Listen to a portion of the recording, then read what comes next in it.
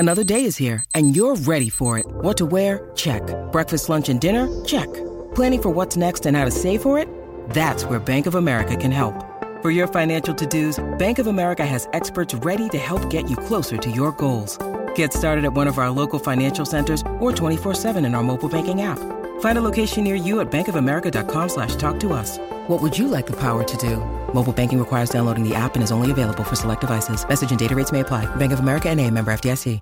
This is Ahmed Zappa. You're listening to Rock and Roll Archaeology, the fucking best show there is. DIY and How Studios presents Deeper Digs in Rock, part of the Rock and Roll Archaeology Project. Music, culture,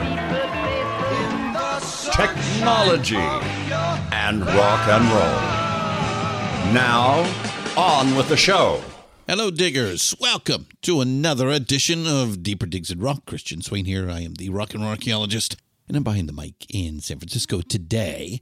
All right, this week's news. Over the last few weeks, I've been telling you that this show, Deeper Digs in Rock, and the Rock and Roll Archaeology podcast are telling of the history of rock and roll and how music, culture, and technology wove together to create one of the most explosive and expansive art movements in human history, are available in their own podcast feeds. So those are now there for fans of one or both of these shows. You don't have to go to the Big Pipe and listen to all the shows if you don't want to, although we highly suggest that you do. There are great shows all the way around, but we know there are fans of certain shows, and so we've begun to pull some of them out into their own feeds. Just choices. You can pick that to listen to individually, or you can always go to the Big Pipe and just listen to the shows that you want to listen to. Hopefully you are a super fan and listen to them all. Okay, so there is another piece to that puzzle. We've entered into a partnership with our friends over at the Osiris Podcasting Network. It's a global community connecting passionate music fans with podcasts about music, artists, and culture. Go check out their wonderful set of shows, along with Deeper Digs in Rock and the Rock and Roll Archaeology podcast, at osirispod.com. Yeah, not too dissimilar to what we are doing with the Pantheon podcasts. Louis, I think this is the beginning of a beautiful friendship. As was said at the end of Casablanca. All right, that's the headlines. Stay classy, San Diego. Okay. Finally, and this is the one that matters most to us. If you enjoy what we do here, then please tell a friend about all the shows that you dig on Pantheon Podcasts. Hey, on Osiris. Hey, just the Rock and Roll Archaeology podcast, or this one, Deeper Digs in Rock. You can write about it. You can put a review in. iTunes is great, or wherever you get your podcasts. Leave a note. Contact us on social media. All of that. Okay. All right. Thank you. We really appreciate you just listening in.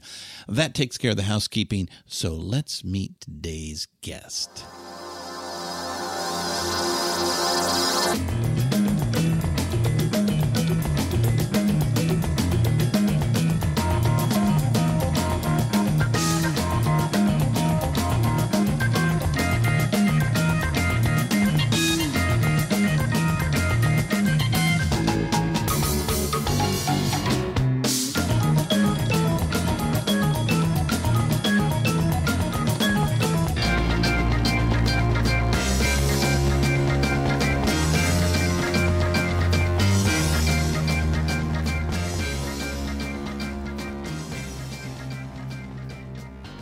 So this week we go deep into the technology side of our story of rock and roll.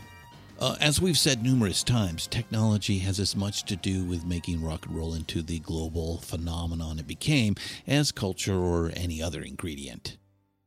David Frangioni is known as the technologist for rock stars. He's worked with over 200 in the studio for live purposes and even home theaters.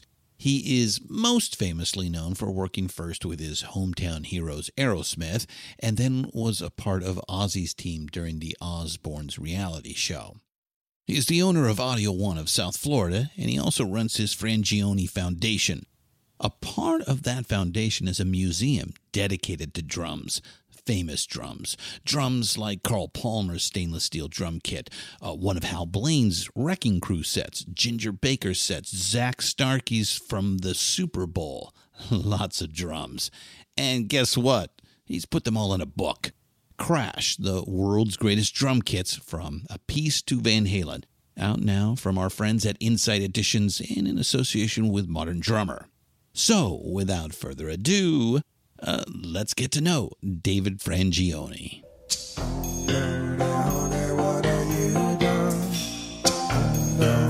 It's the sound of my gun.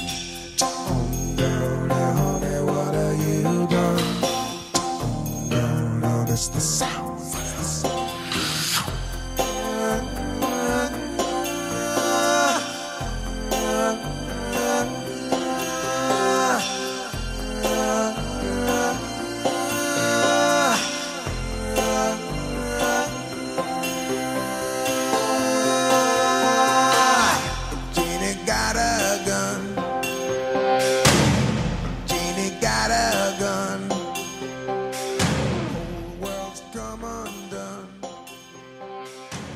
Welcome to Deeper Digs in Rock, David Frangioni. How are you doing today? I'm doing great. It's great to be here, and thanks for having me. Yeah. So, okay, first question, David. More than anything else, you're known as a technologist in the music industry. So tell our diggers what that means today and how you got there. I mean, why the technical side? Well, technology is so vast, and I define being a technologist as someone who handles all things technology in the music making process or music playback process. So, for example, I got here first being a drummer, starting to play the drums at age 2.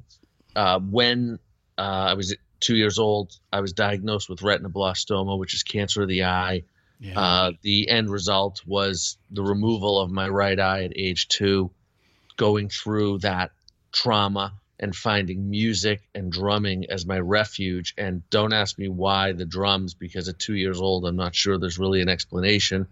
As my youth continued on, I got more and more passionate about the drums. It became more and more of an outlet that really inspired me, and started, playing live, taking lessons, and having a very abnormal childhood in the sense that playing the drums and playing out as a young age, 10, 11, 12, 13 years old, was how I spent my childhood. And it was great as an escape, doing something you love and kind of getting out of the torment of dealing with all the things I had been dealing with, having the one eye, being a kid, going through the cancer, other kids could be really cruel. Mm-hmm.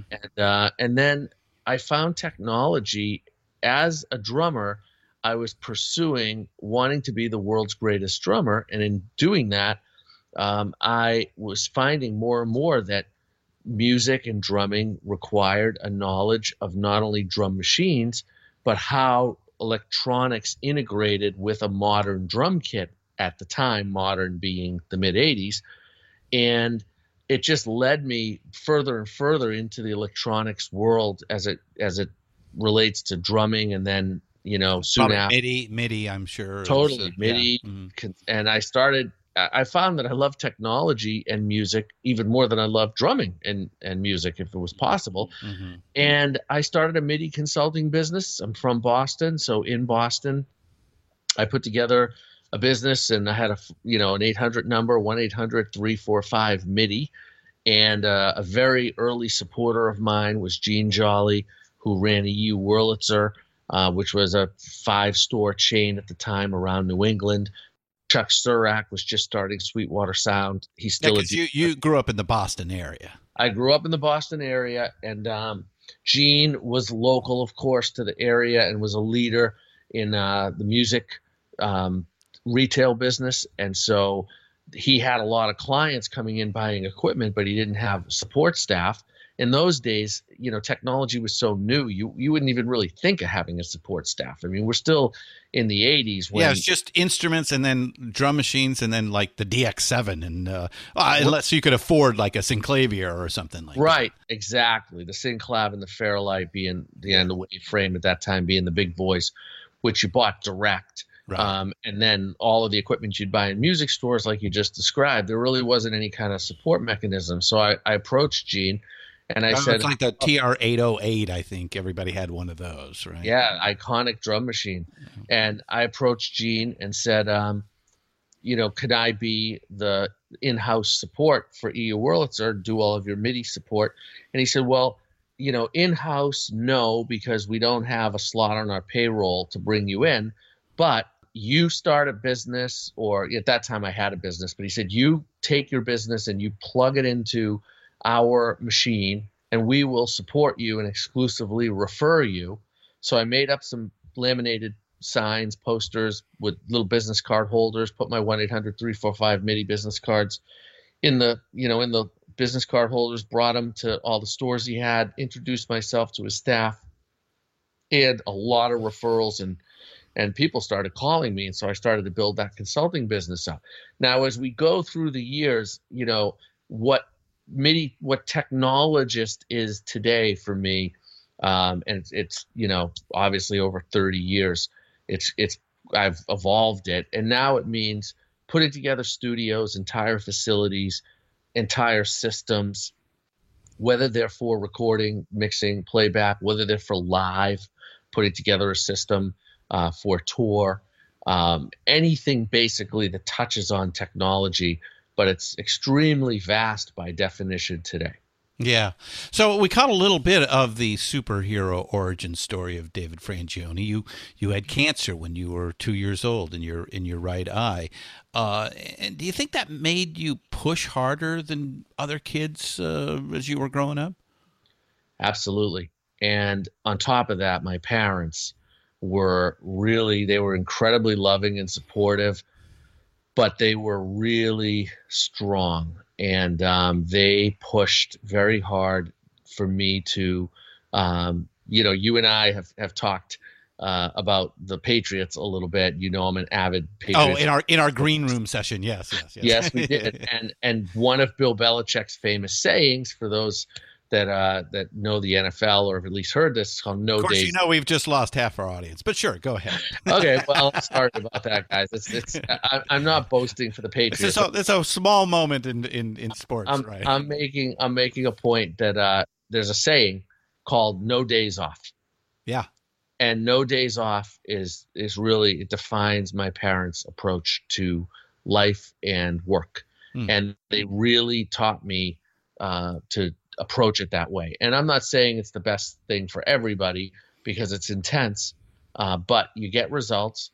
And when you apply the education of learning what it is that you're doing and taking a very learned approach to it, so not only immersing yourself, but studying and learning and growing and then working really hard at it and seizing every opportunity to do what you love and build a career from it.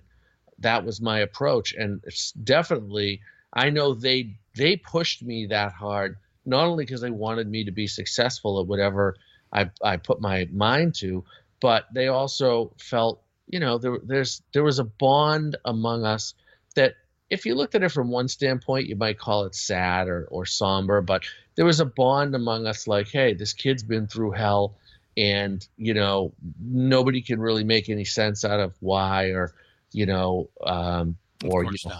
how you deal with it. Mm-hmm. But so they wanted to kind of, I think they always looked at me as like the underdog, and they just wanted to give me as much support as they could to kind of rise above. Wow. So by 16, you began to focus more behind the curtain than in front of it. So professionally, right, in the music scene, I believe it kind of all starts with some hometown heroes from Boston, and that being Aerosmith. Yes, which started in '89. So did Steven Tyler call you in the middle of the night and demand immediate attention?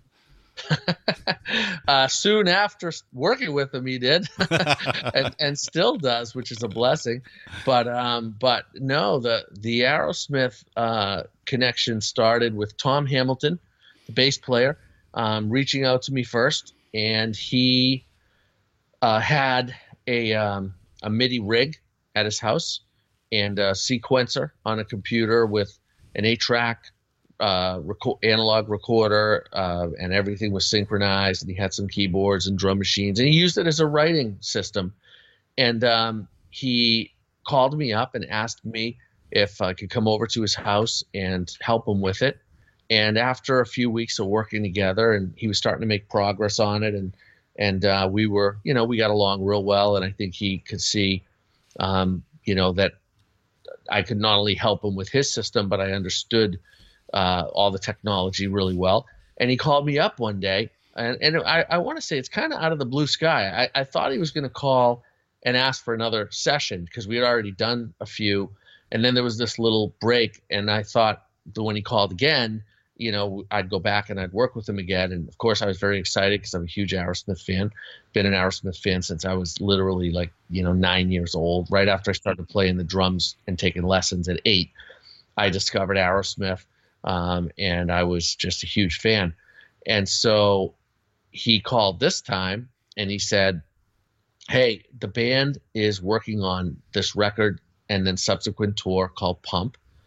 And we, I was talking with the guys, and you might be able to help, I'm not really sure. And he was very kind, but he was also very cautious. Like in his own way, he was saying, I'm not offering you a gig with the band. I'm offering you an opportunity to come and meet them and see if there's a fit. And, wherever it goes from here, it goes. Right. Which was an incredible offer. And so he didn't even finish bringing it up, and I was literally asking him for directions to where are we meeting? The band's rehearsing. Okay, great. I got it. Where? And so it turns out they were rehearsing at a rehearsal facility right behind Fenway Park in Boston. So nice. if you haven't abandoned, everybody knows where that is. Please don't abandon it now. Okay. This isn't about the Red Sox or the Patriots. This is about Aerosmith. So I'm always early. In fact, I think I got there even before the guy that opens the door to the rehearsal facility. Of course. I get in there, and I'm waiting, and there's a waiting room at where the entrance is, and then there's the rehearsal room, and you have to walk through the waiting room to get to the rehearsal room. So my heart's beating. It was such an exciting moment. And of course, at this point, I'd only met Tom Hamilton, so now I'm going to get to meet the other guys. And it's kind of interesting, it's like the band, it's 5 members. They've been together for all these years. They'll be celebrating their 50th year soon. Mm-hmm. And but in most bands, the lead singer is the most famous guy. The lead guitarist is kind of the second most famous guy. And it kind of goes. Well, yeah, it just goes with the territory. Yeah. Exactly. So not commenting on anything about that other than just to recall the story of that day in my life. The band members started showing up one at a time, and the first guy there was Brad Whitford, the rhythm guitarist, and comes in, and I'd never met him before. Of course, I'd never seen him up close like that. It was so exciting, and didn't really know who I was. Just kind of was pleasant, walked by. Then Tom came, and of course, he was very gracious. And he's like, oh, just wait for everybody else to get here, and then when we're ready, we'll bring you in. And I said, oh, great, Tom. Thank you very much. Then Joey Kramer, the drummer, shows up. And, of course, that was really exciting, being a drummer, being an Aerosmith fan.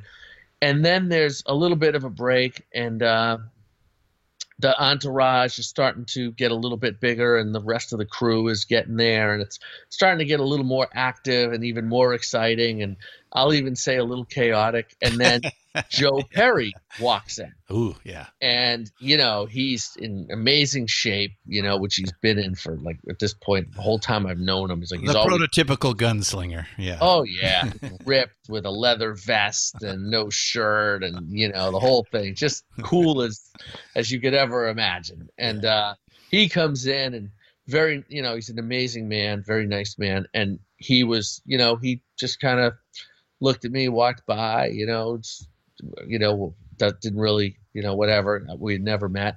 And then there's another little pause in time, and I'm hearing the band warm up now, and I'm starting to hear, like Aerosmith riffs and the guys turning the amps on, and the power of that band, right? Like it's like hearing those riffs from 20 feet away at that volume, even just warming up and getting ready. Like it was really building up momentum and excitement for me. And then in the distance, I hear, the only way I can describe this is I hear what sounded like a bull rush. It's going to get closer and closer. I mean, it was almost frightening. And I just the tornado, complete, exactly. And it's getting closer and bigger and louder. Like the Tasmanian devil. Yep. Right.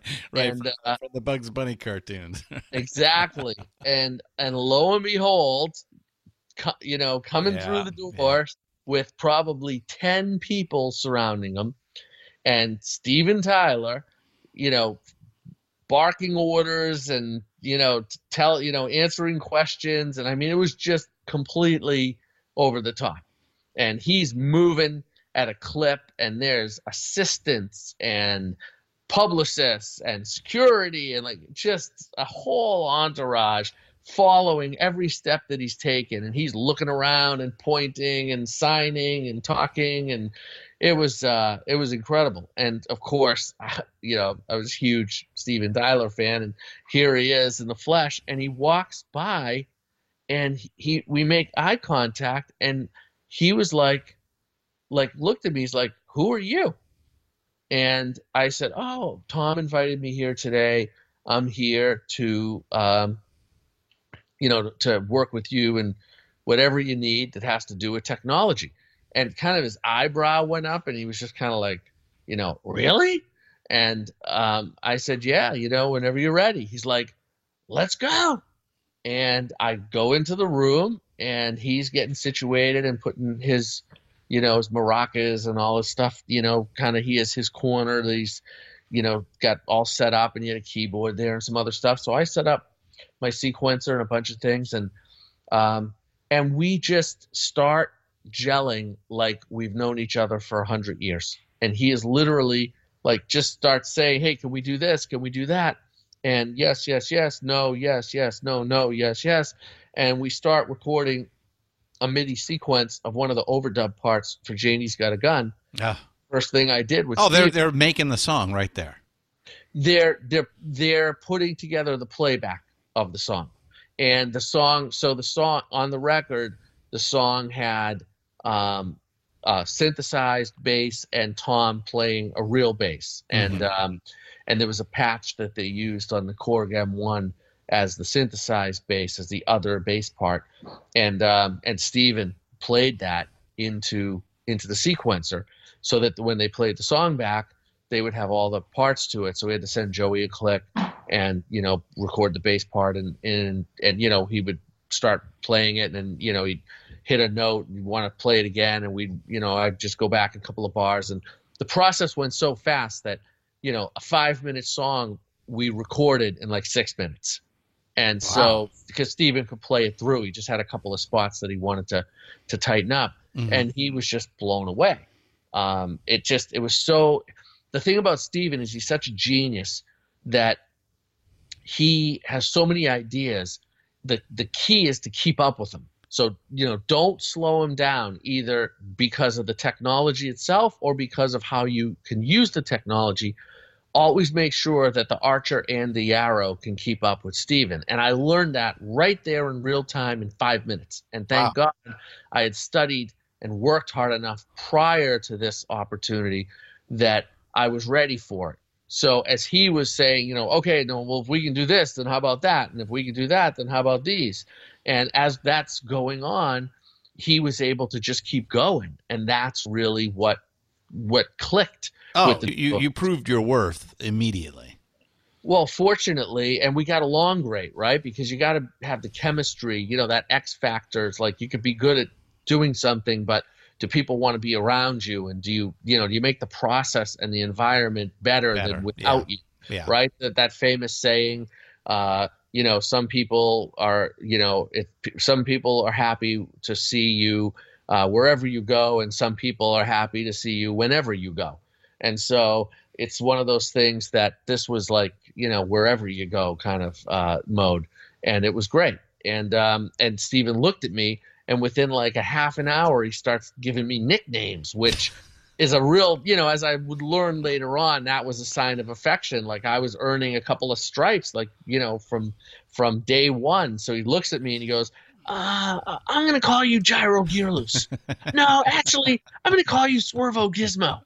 Actually, I'm going to call you one or the other. So I'm working and like, I'm still kind of getting used to it. It's day one and I'm working on something and he's like, Gyro. And to this day, I am in his cell phone as Gyro. When I call him or text him, the name comes up Gyro. That was in 1989, the first day that we met, that he gave me that nickname. And Swervo Gizmo didn't stick around so long, but Gyro Gear Loose. Gyro Gear Loose. 30 years this November, I think it was. And so of 89. And that's how the band started for me. And then I became their in-house engineer, built studios for them. And when they would go into pre-production, I would, run the studio and, be there every day so they could just focus on writing and music and dealing with whoever was going to co-write, which sometimes writers would come in. And then when they were on tour, I would help them with the, on-tour technology, and I would help them with stuff that was happening while they were going a million miles an hour. So like the radio spots, we would record all the lines for the radio IDs, and then they'd go out on tour, and they'd need a cut of Dude Looks Like a Lady for Mrs. Doubtfire, so I'd go in the studio and cut it up and send it to Geffen, or it was just, there was always something going on in the Aerosmith world. And when things kind of slowed down in the early 2000s after Just Push Play, and they were primarily touring, I look back and, Pump, Get a Grip, big ones you could look at, Selfish Sanity, 9 Lives, Just Push Play, all those iconic videos, and just everything, the amusement park ride, like all these things that happened, the 50 million plus records of those titles at that time. Like it was just, it's amazing. I look back at it and I just go, every day we went to work, we tried to create the best music that we could and always stay tried and true to Aerosmith. And I was a guy behind the scenes just making sure that those guys could be Steven and Joe and the rest of the band and kick ass. And lo and behold, like a lot of amazing music and moments came out of that, and just really, just once in a lifetime, and just really blessed. You mentioned you have worked with a lot of famous musicians, many names. We don't have to go through them all, but a lot of our diggers might know you as the official technologist for the Osbournes TV show. Yeah, how'd that come about? I guess Ozzy calls you. So you have a couple of different nicknames now, because I can think Ozzy calls you the Rocket Man, right? Yes, yeah. Ozzy and Sharon and the family's amazing. That came about because I built a studio. I built studios. Most of my clients I've built more than one studio for, thank goodness. As they move homes or, change whatever they're doing, a studio has a certain lifespan, even no matter how it's done. So Mark Hudson, we had a few different studios for, and he started working with Ozzy.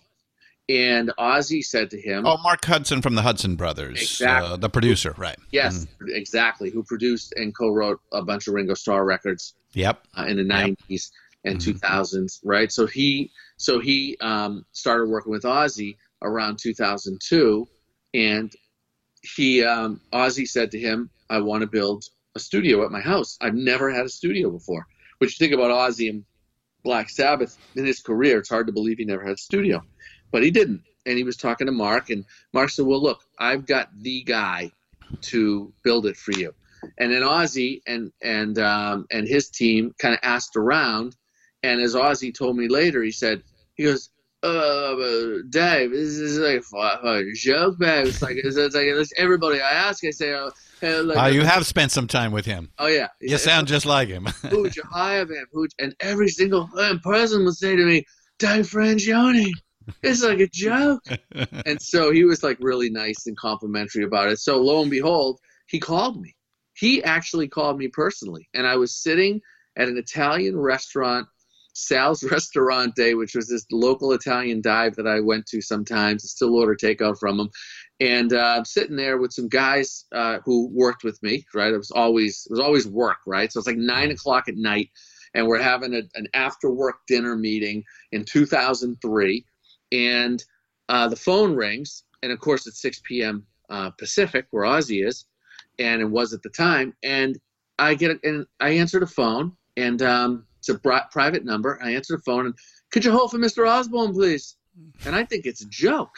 So I'm like, yeah, sure, I can hold for Mr. Osborne. Or just Mr. Osborne of whatever, right? Right? Because Jeffrey, Ozzy. Yeah. So he, so lo and behold, I go, Dave. And I'm thinking to myself, and I had watched the show because it had already been on 2 seasons. I'm thinking, oh my God, this is Ozzy. Again, another hero, Blizzard of Oz. You know, I tried to get tickets to the concert when Randy Rhoads was still with them and before that tragedy. And like, I was a huge fan. Had every Black Sabbath record, had every Ozzy record as well. But Blizzard of Oz was like, you know, life-changing for me. And then Diary of a Madman came out right after, another incredible, iconic record. So here he is on the phone. And we go through this whole back and forth about, you know, what he wants for his studio. And the next thing you know, I'm flying out to LA a couple days later, and I'm meeting with him, and I'm at the house where the show is being filmed. That's where we met, and he's taken me through it.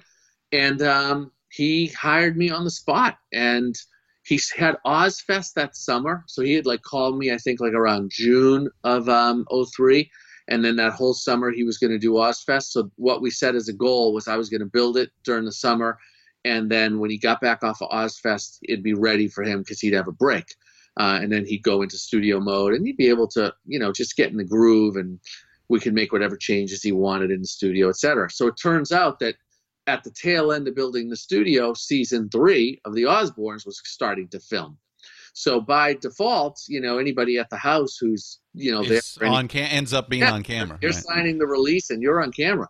Well, it turns out that they did a lot of segments about, you know, what was going on in the house with the studio. And then Sharon and Ozzy asked me to fix all the technology in their house that was the home side of it. So I'm building the studio in their guest house, which was next to the pool, that rock pool that you saw all the time on the show, that was in the backyard. So the far end of the backyard was this guest house. You actually didn't really see it until they built the studio in it. But then the main house, they had all these touch screens controlling all the televisions, and they had a lighting control system, and they had all kinds of gadgets, and none of it worked. So they had me fix it, and they even did some segments where I was, you know, they were doing a gag on, you know, how it worked before I fixed it and how I got it to work after. And they were just really gracious, amazing people, supportive, kind, incredible. And of course, Ozzy's talent is without, you know, there's no words to describe his talent and his sense of humor and his humanity. I mean, what a guy. Just the heart of gold, and just an amazing person, amazing talent. And another inspiration, you know, like with Steven, you're in the studio with Ozzy. They are definitely a power couple, the two of them. Oh, yeah. And in the studio with Ozzy and working with him, because after the studio was done, he did a couple of records, and he did an MTV Christmas special with Jessica Simpson. They recorded Winter Wonderland. And we were doing really cool, significant things in the studio, like the day it was ready. And so it was a really, really amazing time. And then they moved out of the Osbourne's house. So I was on seasons 3 and 4, you know, and when I say on it, I mean, you know, I was around, and I was in some of the shots or episodes or whatever. I mean, you know, but then they moved a few years later, and we built another studio for them at their new home. And it was an incredible time. I can imagine. Okay. First off the wall question, since I just got back from NAMM, what is the hottest technology product that has you most excited today? What's the thing everybody should be looking into? Well, That's a great question. It depends what are we talking about, in what area. What's the first thing that popped in your mind? Well, my main place is studio, recording, mixing. That's always where I look first, because that's where I spend the most time. Building studios or facilities, and live and touring tend to be more secondary. Right. I guess I should ask, were you at NAMM this year? No, I was actually going to be. I was at NAMM the last 2 years. I didn't. I have a herniated disc in my back. Isn't that crazy? It's the first injury I've really had since my cancer. I've been so lucky and so blessed. I'm a really healthy person, but unfortunately, I think I was working out too hard around Thanksgiving and in the gym, and this happened. So I've been sidelined in terms of the normal running around that I do for traveling and clients and whatnot. So NAMM had to, it wasn't so crucial that I went. And again, like you said earlier about technology and the tools that we have to kind of bring everybody together virtually, NAMM's a perfect example. I saw the big things at NAMM from my desktop. Right. Every day, there's incredible coverage between the app and the online and the socials and all the manufacturers that were, out there touting doing their thing. Right. Yeah, I mean, I was like, it was firsthand.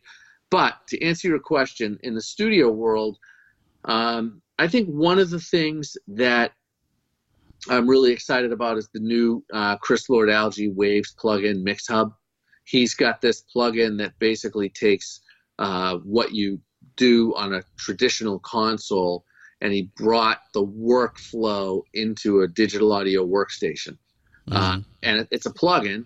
But so like the next generation of, say, Pro Tools or something like that? Well, it works within Pro Tools and the other DAWs, but what it does is next gen is bring you up to speed with actually a tried and true workflow. The workflow is actually not new, but the ability to get inside of a legendary and incredible mixing engineer such as Chris Lord-Alge, get into his workflow.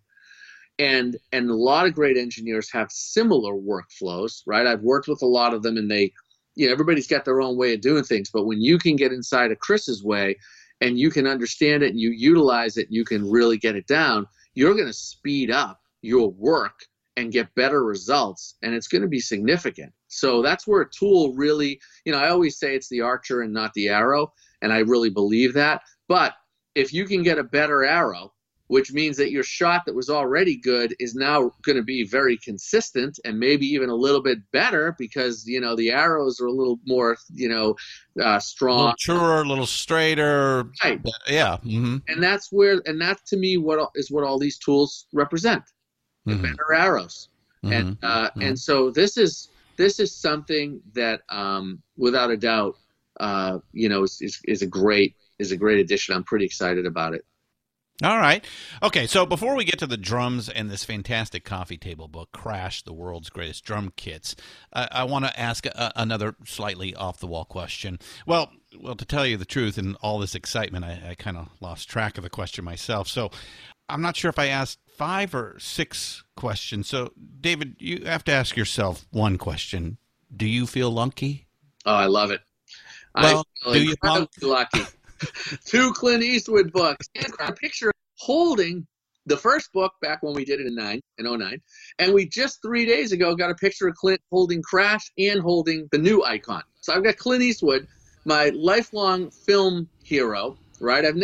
Believe it or not, I've never really followed his personal life very much, but as a film actor, I am a diehard true fan of him, his movies and his characters. And he's holding all 3 of my books, 2 of which he was involved in. That's amazing. Now, I believe I've read you have more than 10,000 pieces of Clint Eastwood memorabilia. I have a big collection of it. Isn't that more than Mr. Eastwood has in his own home? Well, it probably is. You know what the funny thing is? There's a girl at Warner Brothers named Diana Ann Friedman who has worked in the philanthropy department of Warner for quite some time. She's a friend of mine, not just a friend, but an amazing person, amazing. And she really facilitated taking my vision of a Clint Eastwood film art poster book and made the connection with Clint himself. Uh-huh. She and Justin Lee, who is like a brother to me, lives in LA as well, were really the catalysts. And so the other day, she went to Clint's office on the Warner lot to deliver Crash and the new Icon. And she knocks on the door and Clint answers. And she ends up having a 30-minute dialogue. He remembered her because she was the facilitator of the first Icon back in 2008, 2009 is when it was released, but we worked on it in both years. And she hasn't really seen him much since, just saw him on the lot a couple of times here and there. But now here she's back in the office with the updated version of Icon and the new book Crash. And as a lot of people know, Clint's a musician. And he loves a big jazz lover. Yeah. I mean, play Misty for me and all that. Yeah. Exactly. Mm-hmm. Oh, yeah. And Bird. Yeah. And just all, right? Mm-hmm. And so he sees Crash and he immediately says to her, oh, my God, Buddy Rich. He was a friend of mine and, it's so cool. And so he's really digging it. And Diana, now this is unscripted, and I don't know Diana's going to his office that day, and I have not prepped Diana on anything to say about anything. She goes to the back of the Icon book, and to speak to the question and point you just made, because it's just priceless that this just happened. She goes to the back of the Icon book and says, "Mr. Eastwood, do you have any of these items on David's want list?" They're all Clint Eastwood movies, right? And I'm thinking, Diana, what are you doing? Yeah. That's not for him. That's for the collecting world. And so he's such a great guy, and he took it really fun. And he goes, no, he goes, I don't even have any of these things. And so it was just priceless. So whether you knew it or not, yes, I have more items than Clint Eastwood. It's official. Yeah, that's another big passion of yours is a Clint Eastwood fan. All right, just a real quick favorite movie. My goodness, that's a tough one. It was Dirty Harry up until Gran Torino, and now it's kind of a toss up between the two. But I have to go Dirty Harry. But it's really impossible for me to pick one because, again, like technology, like music, it's like people say favorite band. They ask me that all the time, and I have to pick one. I say Led Zeppelin, But really, like, to pick the Beatles or Led Zeppelin, it's not really the same thing. It's like they're different. They're so different. It's like some days you want vanilla, some days you want chocolate, and some days you want strawberry. Exactly, and that's the flavor you like best that day. Yeah. So, but the point is that with Clint, to me, Good, Bad, Ugly, best of the three spaghetti westerns. Give me Sergio Leone any day. So, but right, exactly. And to me, Bronco Billy, I love Unforgiven. Mm-hmm. I mean, Outlaw Josie Wales. Oh yeah. We could go on forever. Yes. Right. But this is about drums, so we have to jump off. We'll have you back, and we'll talk Clint someday. So looking forward. But that is a really neat thing you have. So all right, the book Crash. How and why did it come about? Well, it came about because the Clint Eastwood books were first Icon in 2009, then Icon Revised and Expanded, and I wanted to do something different. Mm-hmm. And I was talking to Raoul Goff, who's the the principal of Insight Editions, which is the book company that I'm signed with, publisher. And he just said, David, I want you to feed me ideas. And I will, what do you want to do? What's your passion? What would you love? And I'll tell you when there's an idea that I really think there's an audience for. And so, of course, the first time around that was Clint. And the second time around that was the Clint Revised and Expanded, because thankfully the first book did well.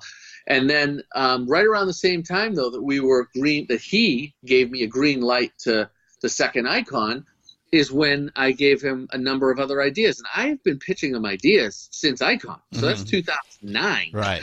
And it was like, no. And, few not a big enough audience. That'll never sell. Right. Right. Or, wrong time. Yeah. Or we just did a book very similar. So all the usual stuff that happens when you have a publishing company and a lot of content happening. So Crash, he said, that's it. He goes, that's the book. And I was crazy enough to agree to put two books out less than 2 months apart. Wow, yeah. Yeah. June 18 and August 14. I was like out of my mind. I didn't realize just how crazy I was about that until I was really into them, and I'm going, oh, this is too much. So, but we did it. We were on time. Everything went well. And so that's how the beginning of it happened. But then the book itself, what I actually pitched them and what we released, which were really the same thing, was I wanted a book that I would want to look at every day as a drummer. And I wanted it, I knew what I wanted it to be, but I also knew what I didn't want it to be. Because you go to the drum shows every year, like the biggest show is usually people consider the Chicago Drum Show every May to be kind of the biggest drum show. Right. And you go there and there's dozens and dozens of books, and 99% of them are geek books.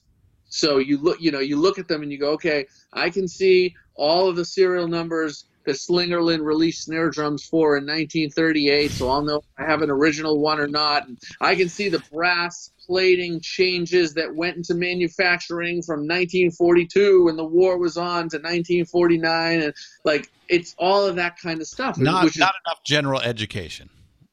Not at all, and also not a book that you don't have to read. Yeah. That you can look at. Mm-hmm. To me, the definition of a coffee table book is if you want to zone in on the captions or read some of the chapter, great.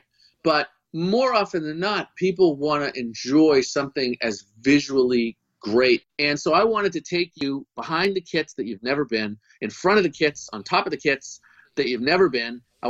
It's something for everyone, because if you are a drum geek, you're going to see the drums close up and personal that you've never seen before. They've never been photographed like that. Certainly not by anybody like Mark Weiss, who's one of the greatest rock photographers in history, and he photographed every book in every drum kit in that book in a studio in my museum where all the drums are set up, which is part of my Frangioni Foundation. So it's like a 360 view.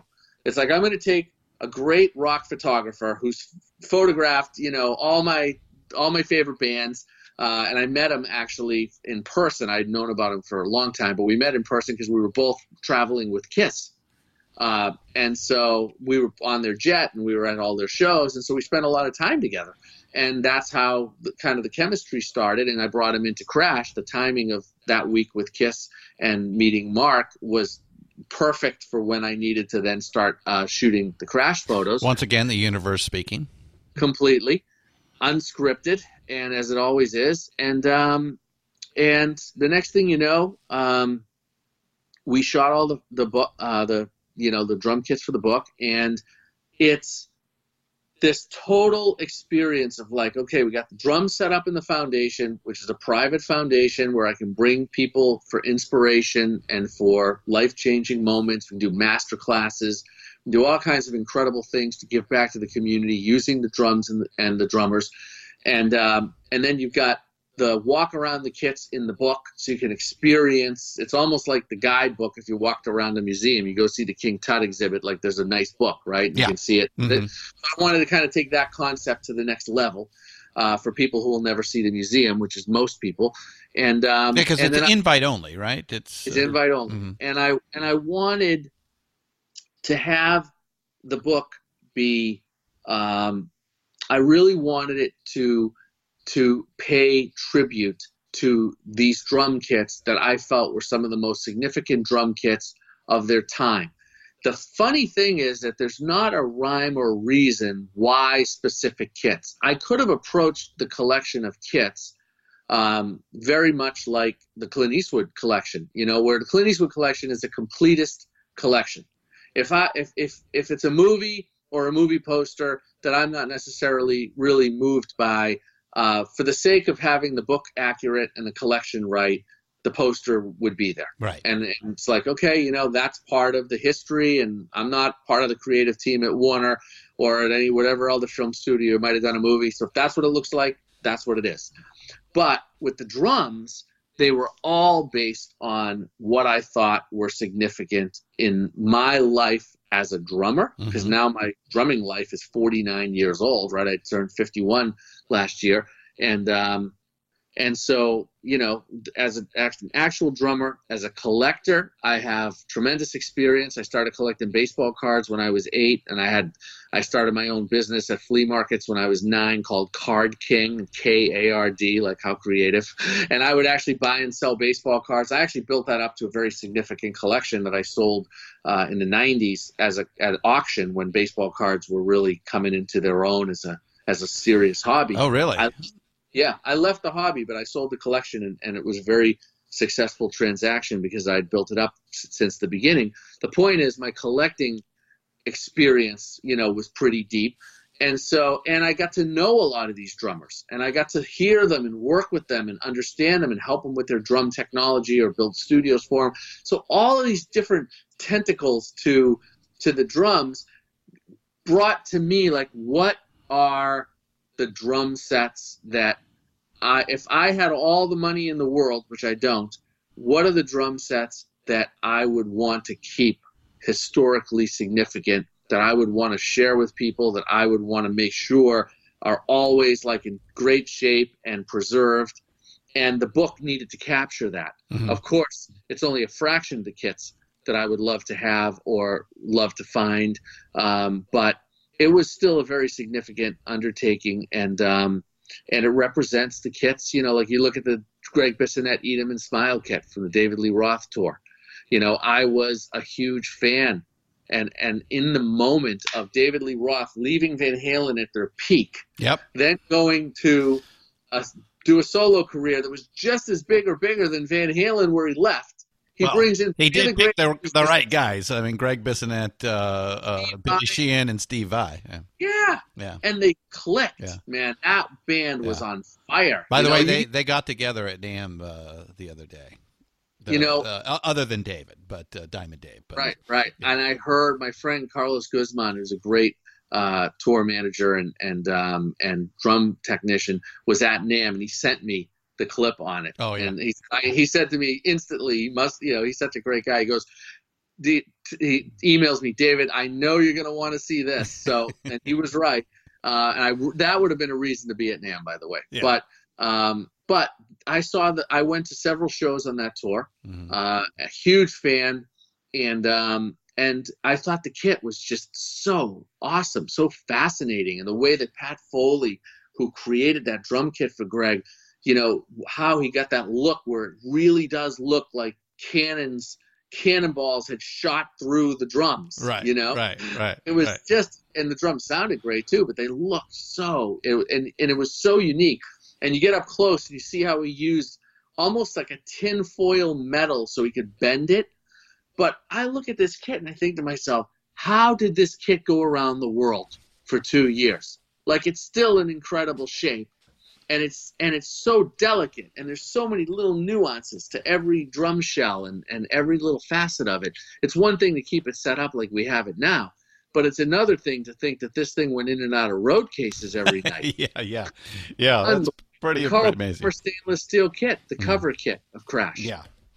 That's the kit that got us to today. Yeah. Because when I was 8 years old, that was the drum kit that I fell in love with. Okay, so Carl Palmer did write the foreword for the book. Was that your hero growing up? Was it Carl that you emulated? Yes, it absolutely was. And Carl Palmer, who since has become a friend of mine, right? Which is amazing. We did a drum duet together, and it's on DVD. Mm-hmm. And on top of that, he's doing a drum camp in November in Philadelphia that you're going to be able to go and work with him hands-on. And that is something everybody needs to go to. I'll tell you that right now, because I took a lesson with Carl. The day after we did the drum duet at the Olympia Theater in Miami, which was June of 2016, he blessed me with a lesson. I imagine a lesson with your hero. And he taught me so much in a few hours that I'm still practicing, and I'm not exaggerating. We're going on 2.5 years, and I'm still practicing what he showed me. So you got to go to this drum camp. But the point is that I get the Welcome Back record, and I look on the back of it, and there's this drum kit, this incredible live concert shot with Keith and Greg and Carl at the kit. and it's larger than life. And then I listen to the record, and the drums don't sound like anything I've ever heard. Of course, it's Carl's playing, but it's that concert tom stainless steel kit had such definition, but yet projection. Mm-hmm. The time with his playing, which is really, really strong, and of course, lightning fast. I never heard anything like it. And I hear the drum solo and Welcome Back, and I'm literally just somewhere between tears of absolute ecstatic joy and tears of why the hell am I ever thinking of picking up a pair of drumsticks? Of course. Yes, So- we've all had so- those moments, yeah. Right? So I struggled with that for a long time. I probably still do. I still listen to the solo and can't play it. But the point is that it was pure inspiration. And I actually followed. And again, I can't tell you why. It's just something inside of me. I actually followed the lineage of that drum kit. So, and at the time, there's 6 channels of TV at the most, right? There's no cable TV. Yeah, no internet. Yeah. No internet. Of course, no internet. No fax. Yeah. Forget internet. I don't even remember if there was FedEx at the time. But the point is, for media, you had rock magazines, Yep. and you had once in a blue moon TV, if you could even figure out when something was on and what. Mm-hmm. So really, TV wasn't even really that big of a deal. And nobody sold videos at that time. Not for VHS gathering information, which is what the point is, VHS, right? at the time Carl had that kit, there was no VHS rentals and all that. That came in the 80s, really. So Carl sold the kit around, he retired the kit around 78, 79, and then he ended up joining Asia. Yeah. And he was going to sell the drum kit at Sotheby's, and when the catalog got shipped, Ringo Starr saw the catalog and called Carl personally and said, will you sell this to me and take it out of the auction? And that's unprecedented for anybody to take something out of an auction, because once you give it to an auction house, you don't own it anymore, Right. even though it has been auctioned. But it's Ringo, and it's Sotheby's, and it's Carl, and so next thing you know, the kit's withdrawn. And Ringo owns it. So I hear, through reading the magazines, right, somewhere in the early 80s, I'm reading Cream magazine that says Ringo Starr bought Carl Palmer's stainless steel kit and now has it for his son, Zach. And so I was, oh my God, wow, I'll never get it now. I mean, I couldn't afford it then by a long shot. And even if we sold our house, I couldn't have afforded that kit, which we weren't going to do. The bass drum's not big enough to sleep 4. Almost. No, you're right. Almost, but not quite. That would have been a tough sell even on my parents. And so then the kit sold to Ringo, one of the, probably the wealthiest drummer in the world. So it's like, okay, well, I'm going to keep my eye on it. So lo and behold, I end up working with Ringo. I build him a studio. And in that process, I kind of poke and prod if I can buy the kit. Because by now, I'm thinking, well, maybe I could afford the kit. Depends what he wants for it. But, I certainly would like to explore it. He shut it down. This is early 2000s. He said, no, forget it. It's mine. I bought it. It's mine. And don't ask me about it again. It was like that conversation was short. So I kept my ear to the ground. And in 2015, I and again, I can't tell you why. Why 2015? I had no updates or anything on the kit. But I called Don Bennett, who's a great drum, vintage drum and rock star drum reseller and drummer himself. But he's like he and Steve Maxwell are like the go-to guys for, you're looking for a kit, and those are the guys that are the inside guys. And I called Don. I said, hey, do you have any way of finding out because he's tight with the Ringo camp. And I said, can you find out if this is possible now to buy? And he calls me back. He goes, you're not going to believe it. Ringo just consigned it to Julian's auction. So I'm thinking, okay, I'm going to call Darren Julian, and I'm going to do what Ringo did back in Sotheby's. Yeah, good luck. I'm going to buy it. Right, thank you. Well, you got to the end of the story, right? So David, you're not Ringo. Yeah, I love you, David. You're not Ringo. Amen. Well, you can say that again. There's nobody like Ringo. So. No, there isn't. But Darren Julian said the same thing. Isn't that funny? So he goes. So I called Darren. Hey, talking to him like, oh, it's like you got this kid, and I give him the whole story. I'm 8 years old, and I'm a cancer survivor, and like the whole. I meet Ringo, he won't sell it. Oh, you pulled out all the stops. All right. Right. Yeah, I didn't. I went for it. Remember, Shameless. I'm not Ringo. I need every bullet in my gun. Right. So he listens. He goes, wow, David, there is nobody in the world who should have this kit more than you. And I want you to know I really believe that. And Darren, thank you so much. That's exactly what I think too. I'm so you think he's going to say yes. Oh, yeah. I'm so naive. I'm so like starstruck by this kit. And I'm like, oh, that's so kind. Thank you. I agree. Wow. And he goes, good luck on Saturday when they auction starts. He goes, but on December 5th, you will get to prove to the world that it belongs to you, because that's the day it's being auctioned. And there's no way we're taking it out of this auction. It's one of the key, blah, blah, blah, and I tried. So the day comes, and I actually had to be out of the country that whole week, and including the day of the auction. And I was telling my best friend, Steven Saywitz, and Joe Stone Crab is an iconic restaurant in Miami. Probably it's the oldest and most iconic restaurant in the whole city. And we're having dinner one night, and he knows all about the kid anyway. And I'm telling him what's going on. And Darren, telling me, thanks, but no thanks. And he goes, David, you're going to be out of the country, and you can phone bid, but what if you're what if you're not reachable? Because I was going to be at a studio in the Caribbean. And so like the service, we're not, it's not like I'm out of the country in Paris. I'm like out of the country in like a third world place. He's like, I'm going to fly to Beverly Hills and be the bidder in person for you if you drop off the call. Is that amazing? So he flies to LA and sits in the crowd to bid the drum set if my phone bidding call fails. Right. So it didn't. It turns out the phone bid worked in terms of, it didn't drop the call, and I had because all day long the service was bad, and I'm thinking to myself, oh, come on, if all the days for this, for this phone service down here to not work. But it ended up working, and I won the drum kit. And okay, I got to ask, how much? Well, the price I paid was $75,000. The bid was $60,000, but they add 25%. Yeah. So I paid $75,000. But when you think that the bid ended at $60,000, it's just mind-boggling. That kit cost Carl more than that in 1972 and $73. Really? Never mind. Oh, because it's an original single creation, So one of a kind. Yeah.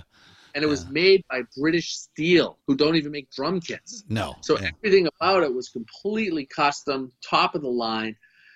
Now it's owned not only by Carl Palmer, my drumming hero, but the most iconic drum hero in rock, Ringo Starr. Yeah. There's no way this drum kit's going to go for anything under a couple of $100,000, because it's worth that in the blink of an eye. It's never going to go for less than that. And the day before, Ringo sold his Ed Sullivan kit, which obviously is, the most that's the kit, right? Yeah. You can't. I'm not comparing. No. But it did sell in the same auction the day before for $2.2 million. So I'm thinking, oh no! And it was Jim Irsay. They announced it. First thing I asked Steve in the audience, I'm like, look around. Is Irsay there? Just let me know. Should I start crying? So he's like, I don't see him. Like, oh, well, I hope not. So fortunately, I got it, and it's a dream come true. Yeah, that's it. So okay. Another question is, do you know what Ringo bought it from Carl for? No, I don't. I'll have to ask Carl. I don't. Yeah, we'll have to see what the markup was after 25 years. Yeah, right. That's a great question. I'm going to ask him. But, getting Carl to how I met Carl is Steve Maxwell, who I was mentioning, the vintage drum dealer. He is a friend of Carl's, and he called Carl and said, look, because Carl knew about the kit being auctioned. It was big in the drumming world. This was like, this is like the huge headline. This was the talk of the town. The whole auction was, because it's Ringo's auction. But then, it had his iconic Ed Sullivan kit, and it had the Palmer kit and a few others. So the drumming world, every drumming world, Carl Palmer world, all it was just buzzing, buzzing, buzzing. Yeah. It was actually a Facebook page that Rick Jones started, that Carl Palmer's drum kit belongs in a museum. And he was trying to raise money to bid in it. and he was going to try to put it in a public place. So like the drum kit had a Facebook fan page. It had more Facebook fans than I have. Right, the drum kit. Yeah. So this was really electrifying. Yeah. So Carl knew about it, and Carl Palmer's manager Bruce Pilato, who's also an amazing guy, he knew about it because he's actually following it online, and that's his world. And so Steve calls Carl and says, "Look, the guy that bought the kit is kind of an interesting guy, and he has kind of a cool story, and I really think you guys should talk." Well, of course, we became fast friends. And, 6 months later, we're doing a drum duet, producing a DVD together, doing a live concert, and the rest is history. And now we collaborate, and he was kind enough to write the foreword, and he's a big supporter of the projects that I do, and I'm still his biggest fan. Yeah, I just wish the other two members were still around, that they could get out there and do their thing. Absolutely, 100%. And in fact, the concert that we did in that June was a tribute to Keith. Yeah. Because in between our planning the concert and the concert itself, Keith, of course, left our world in that March. Yeah. I believe. Yeah. I don't remember the exact date off the top of my head, but it was right then. And so the whole, the whole sentiment changed, towards, of course, Carl was like, we're going to pay tribute to Keith. We're going to make this a really amazing concert and really pay tribute to his legacy. And we did. And it's out on DVD. We're really proud of it. It came out really well. It's a really, really great concert. Anybody who's a Carl Palmer or ELP fan would really enjoy it. Right. All right. So what is the simplest kit in the book? The simplest kit? Yeah. Well, it's probably Mitch Mitchell's kit from Jimi Hendrix that it's like a 3 or 4 piece kit. From the Experience. Buddy Rich's kits were all small. Those were all 5-piece. And he would always jokingly say, I only have the second floor, Tom, the 5th piece to put my towel on. Right? And then he plays the drums, and it sounds like there's 900 drums, and you couldn't figure out one thing he's done the whole night, and it's only one night, right? And he plays every night of the year. Yeah. So he was the most amazing drummer ever, who's a huge, and Buddy was Carl's main influence. Yeah. And I think it's accurate to refer to Carl as the Buddy Rich of rock, because I really think Carl did take what Buddy did and practice and learn and apply it to his own musical ideas and then, bring that to rock. Yeah, as Buddy did from Gene Krupa, yeah. Exactly. Mm-hmm. And you look at Sonny Payne and how that whole world evolved is really amazing.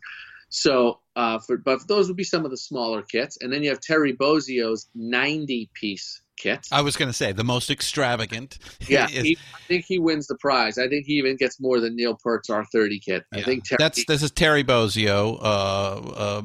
Frank Zappa, Mr. Parsons, and UK. Yeah. I want to bring up that a bit. In fact, and I want to combine it with another drum kit that you have in there, because there are some interesting little combinations that if you look deeply in the book and you turn the pages several times, you'll begin to pick up.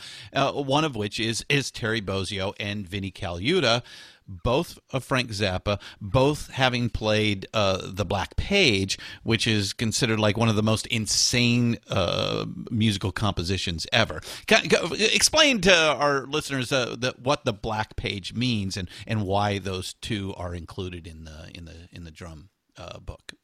Well, the Black Page is so significant that Terry Bozzio and DW actually put out a snare drum a year ago. That's the Black Page commemorative snare drum, and it actually has the Black Page notation of the drum part all around the snare drum as the art of it. And of course it says the Black Page with the Frank Zappa logo.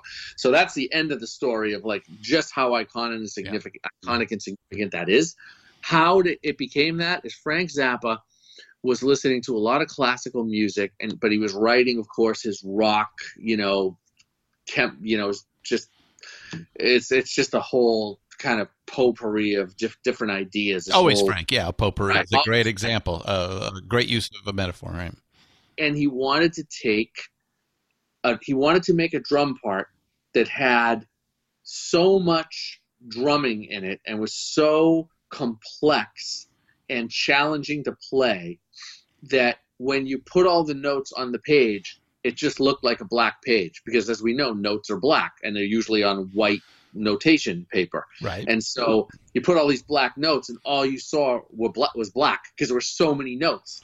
And so that's why he called it the black page. It just filled the page with notes. And so he wrote this incredibly complex piece. He gave it to Terry Bozzio. Bozzio worked on it, as he says, I'm recounting the story from Terry, that he worked on it for a week and learned it and played it. And Frank was really happy because at first Frank wasn't even sure it was playable by a drummer.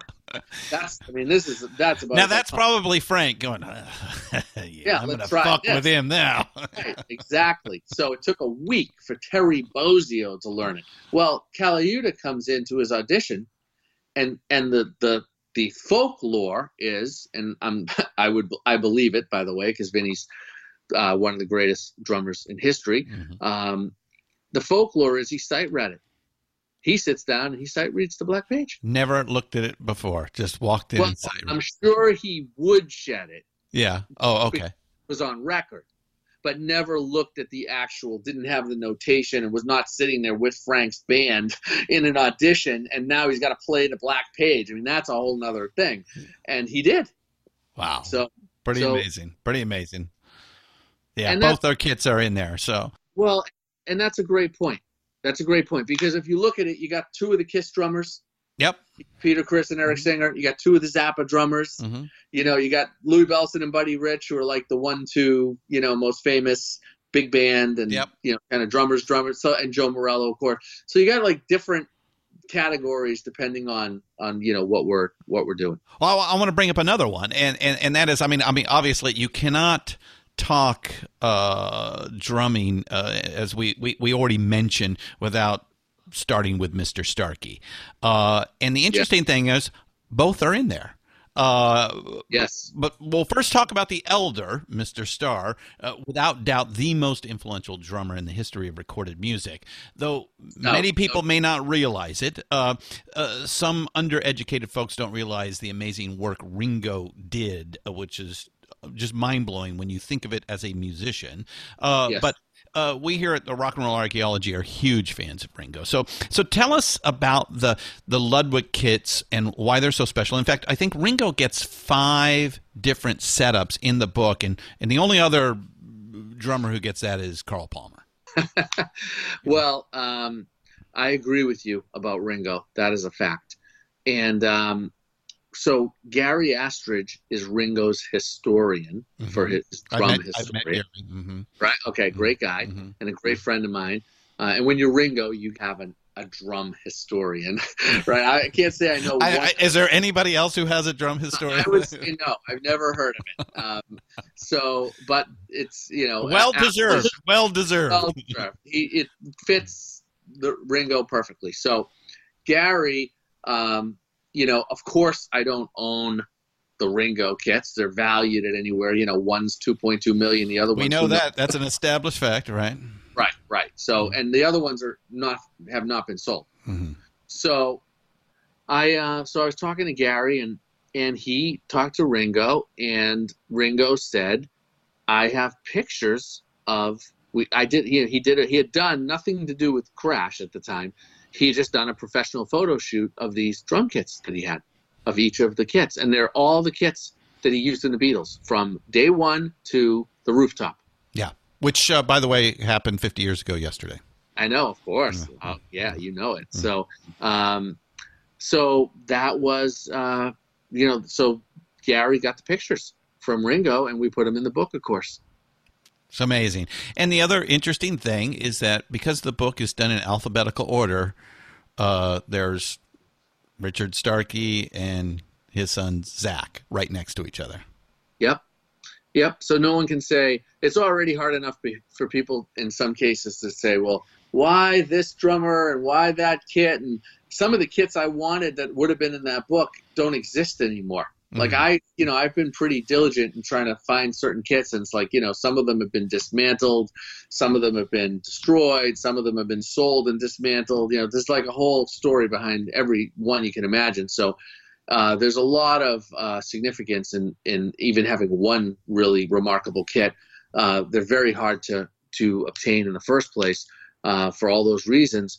So, we decided let's do it in alphabetical order. So it's like really fair, and try to put the rhyme and reason to everything. So you can just, if you want to find a drummer, and it happens all the time, people reach out to me and they say they love it. So they want to show somebody a drummer, you know exactly where to go. You're not trying to think what decade. We could have done it a lot of different ways, rock, jazz, it's like chronological, or what have you. Mm-hmm. Yeah, you just know exactly where to go. So that worked out really well. And then of course, Zach being his son, I have the Super Bowl kit that he played. With the Who. Mm-hmm. Yep, the one and only Who Super Bowl they did. He had a clear kit.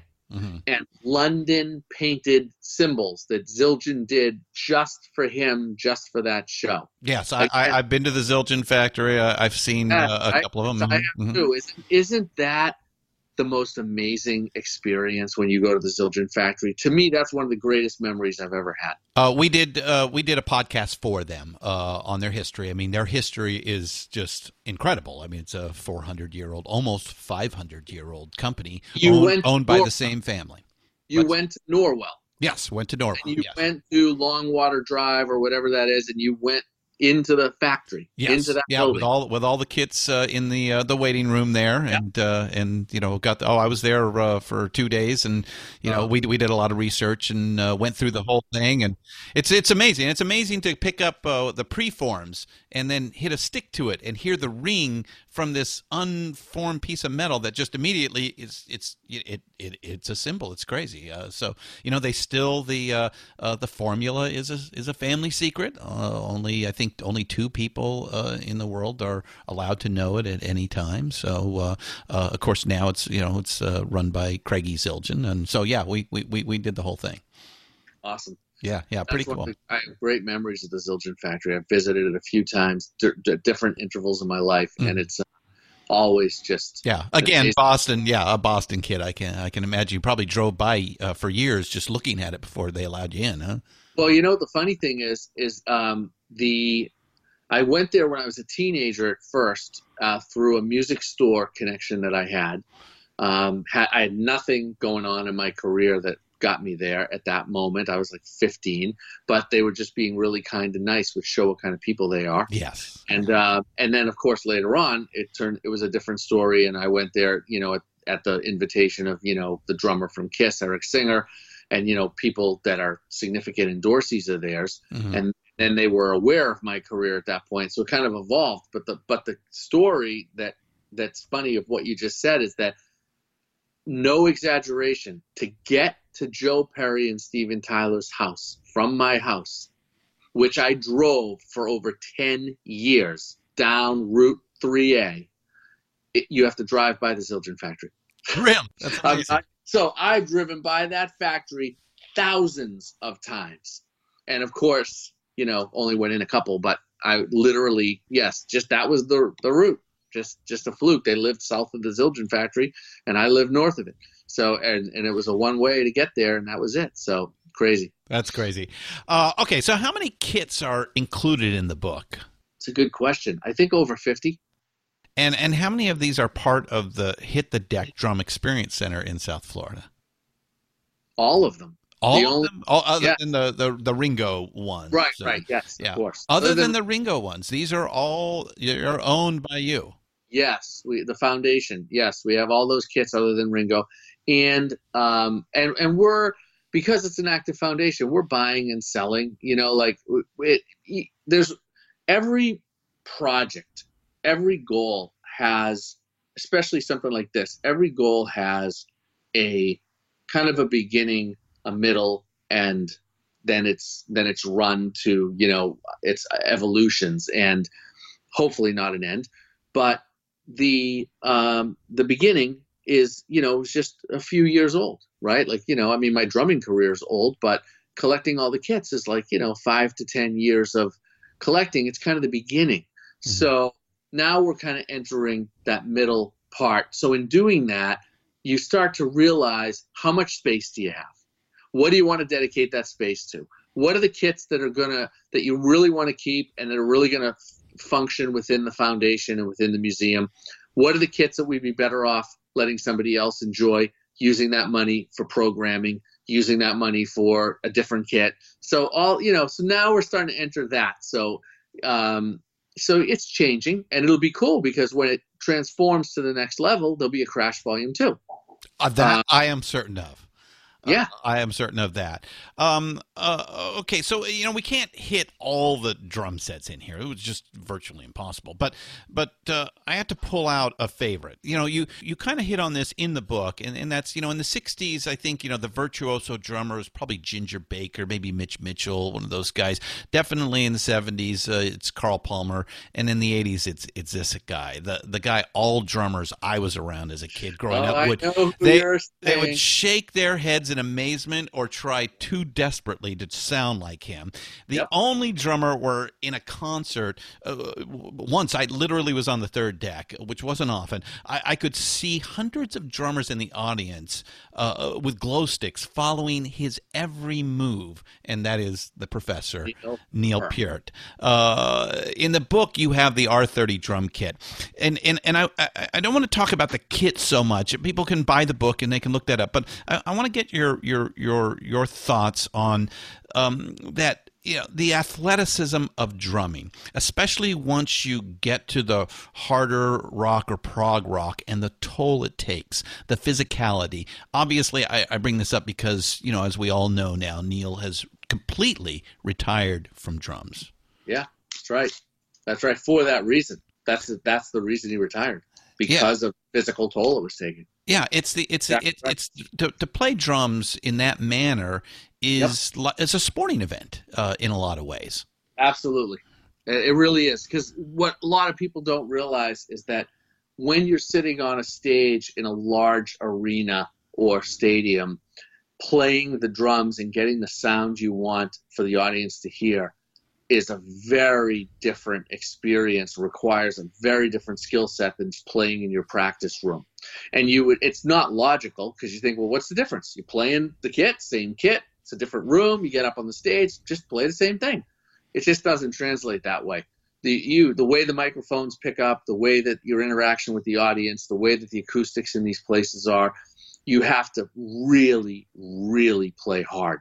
Even with the speed and finesse that Neil Peart has, and we all know one of the greatest drummers ever and always will be, there's just a tremendous amount of sound that needs to come out of the drums from your hitting the drum, and it's very, very physical, and it's because of the kinds of places he's playing, especially. So it has played. And he did that for 40 years. And it's just, and like you said, you go to it's the only concert that I've ever been to where you see 12,000 Tom Sawyer fills plus the guy on the stage. All at the same time, right? Perfect. Yeah. 12,000 perfect fills. Yeah. Pretty amazing. And it's sad that some of our heroes have to do this. But, again, if you look at it like a professional athlete, hey, the day comes when you have to hang it up. They all do. Neil just feels the same way. And, knowing a little bit about the man himself and the other pursuits that he has, he'll be just fine without it. So, all right. So I got to ask, what's your kit today? What's the top and the bottom that you're using? Well, I've been using the two kits. My favorite kit is a Yamaha Phoenix kit, and they've stopped making the Phoenix kit, but it's just my favorite kit, and I can't imagine that I'll find a kit that sounds a whole lot better anytime soon. So that's my day-to-day kit, and I also want to mention about Neil to kind of finish that about, the athletic comparison is so perfect. And I want to say that. Because you experience it yourself. Oh, 1,000%. And I've seen him play many, many times, and 100% I've experienced it, and it's absolutely true. But in the case of Neil, he has left us with an incredible legacy of content. He did at least two that I can think of right off the top of my head. There might be three. I don't remember. full-on multi-DVD learning videos. Yeah. Here's how I did it, kids. Right. Right. I mean, think about that. And not to mention the content from Rush. There's hundreds of live video recordings between professional recordings and YouTube and everywhere else. I mean, there's so much content on this man's playing. But even more than that, with the gifts that he left us, with all of those how-tos, he really did it all. And he's wrote, he's an author as well of, some great books of his travels and his passion for traveling around the country on his motorcycle. And so there's a lot. I say that and I add that to our talk today because there's a lot of people that would really be inspired by checking out all that's out there. There's really years of content to experience. And so even though Neil's not around to play in the flesh anymore, there's still a lot of Neil for us to be inspired by. Yeah. Well, there's a little rumor going around. It's not really a rumor. Mike Portnoy said it himself, but he said, I'll take the position in a heartbeat. So again, he's in the book as well. I read that. He is in the book. Thank you. But you're right. He did say that. And that's an interesting proposition. Yeah. I mean, we'll see we'll see how that happens. Yeah. So all of these kits are acoustic. Did you consider including anyone's electronic setup? And that begs the question, with so much music being done on computer nowadays, while it's a great moment for beats, it doesn't seem to be for live drums.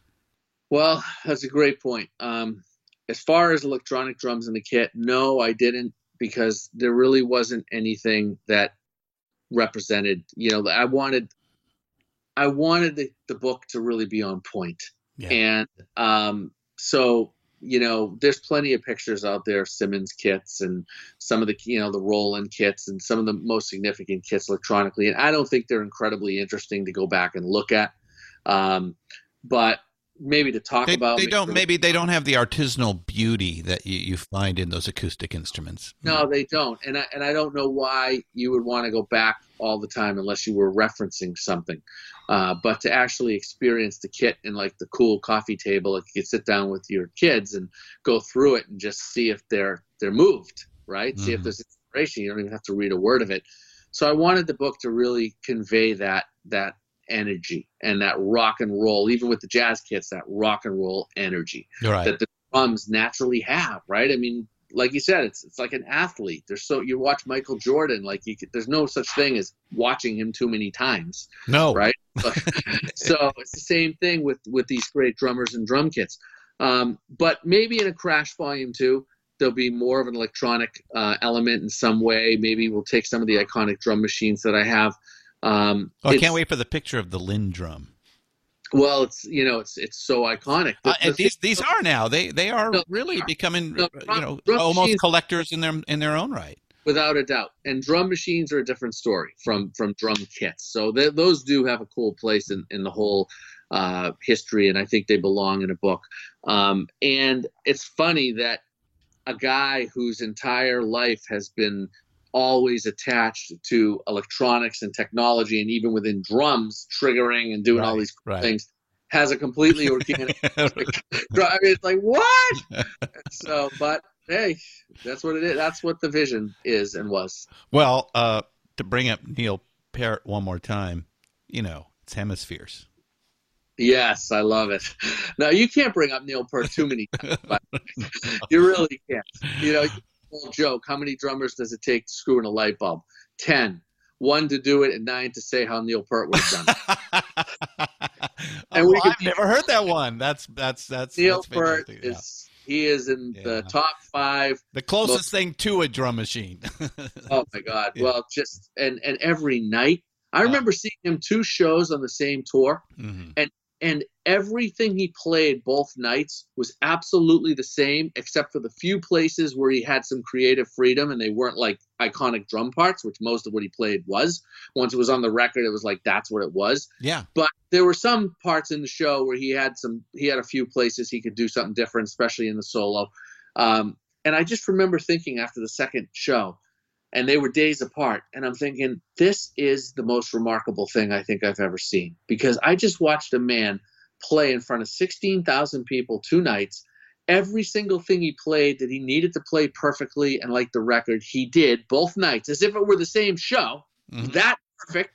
And then the few places he could take creative freedom, he blew my mind with new ideas that fit in exactly the perfect place at the perfect time.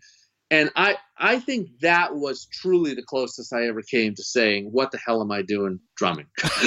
It's already done. It's already there. You know what? I'm going to put the sticks down and just watch Neil Peart for the rest of my life.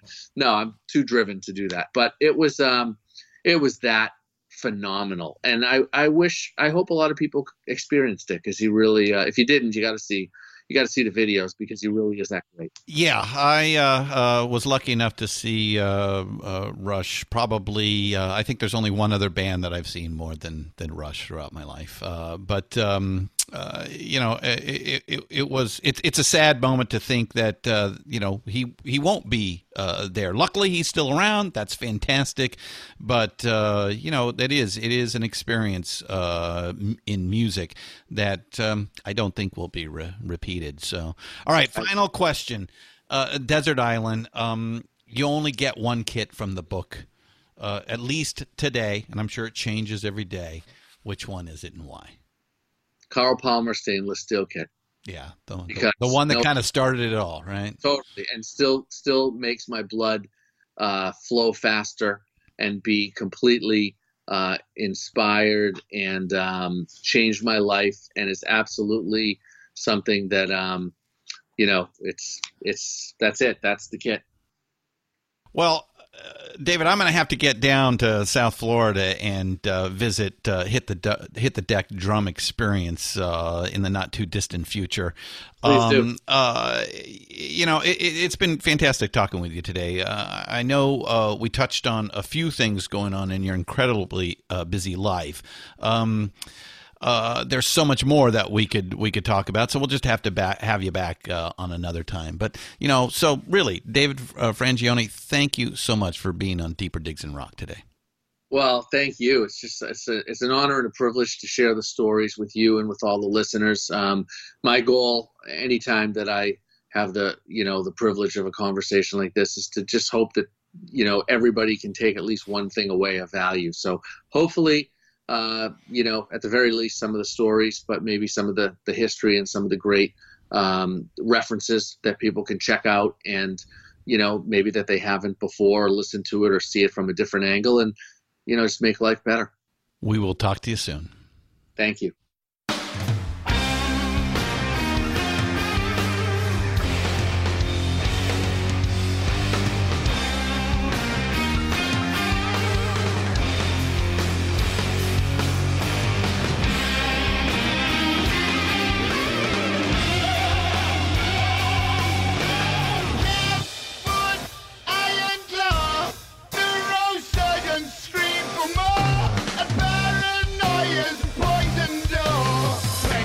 Century schizoid man.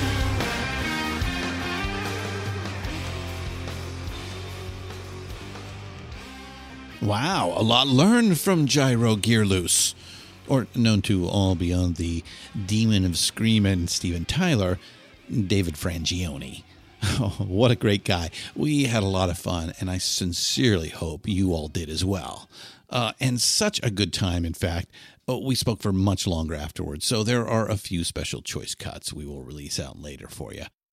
Yeah, we do a fair amount of drum shows on Deeper Digs in Rock, probably because our early relationship with the Avidus Zildjian Company. But I'm very proud of talking to these guys and gals who drive a band. You know, as Buddy Rich famously said, an average band with a great drummer sounds great.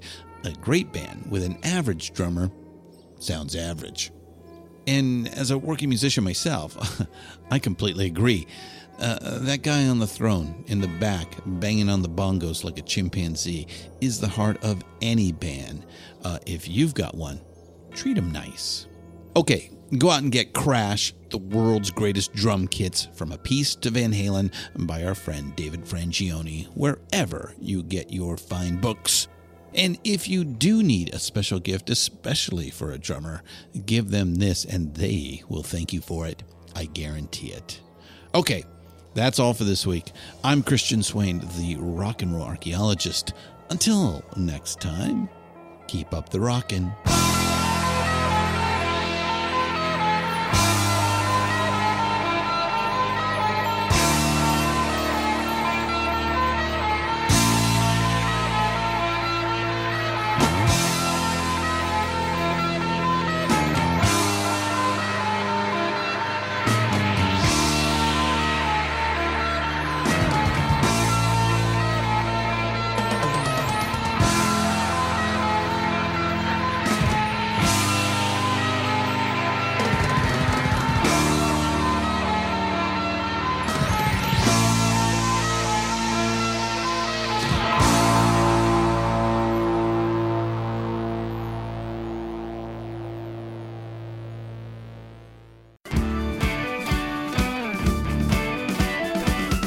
Hey diggers, Christian Swain here with a short pause for a great cause. We believe music education for young people is an investment in a better future for all of us. If you listen to our podcasts, chances are you agree. Little Kids Rock has transformed the lives of more than 650,000 public school students by bringing music education into their schools. Little Kids Rock trains teachers in underfunded schools to teach kids the music they love. From the Beatles to Bruno Mars, Led Zeppelin to Lady Gaga, Chuck Berry to Chance the Rapper. Little Kids Rock has become a national movement to restore, expand, and innovate music education in public schools across America. Visit littlekidsrock.org and learn more about how you can help put music where it belongs, in our schools. Thank you, and let's keep up the rockin' right into the next generation.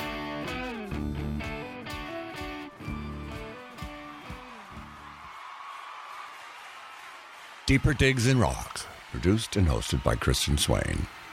All sound design and incidental music by Busy Signal Studios.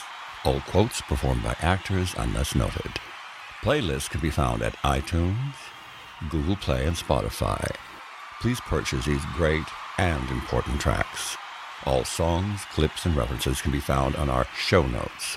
Please visit rnrap.com for more information.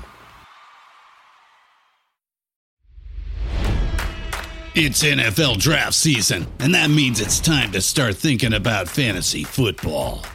FantasyPoints.com features industry-leading experts and prognosticators using proprietary hand-charted data to help you score more fantasy points. FantasyPoints.com is the place to go for whatever kind of fantasy football you play. Whether you play fantasy football, daily fantasy sports, or do a little bit of everything, Fantasy Points has the meticulously researched content to guide you to victory. And why wait for the fall? Fantasy Points also covers the new spring football league, the UFL. Join the guru, John Hansen, Scott Barrett, Joe Dolan, and other massive names in the fantasy football universe with an exclusive offer. Use code Pantheon for 15% off any Fantasy Points package, including the all-in package, with access to every article, tool, and data nugget that Fantasy Points has to offer. That's FantasyPoints.com and code Pantheon for 15% off at Fantasy Points. FantasyPoints.com, code Pantheon. Score more fantasy points.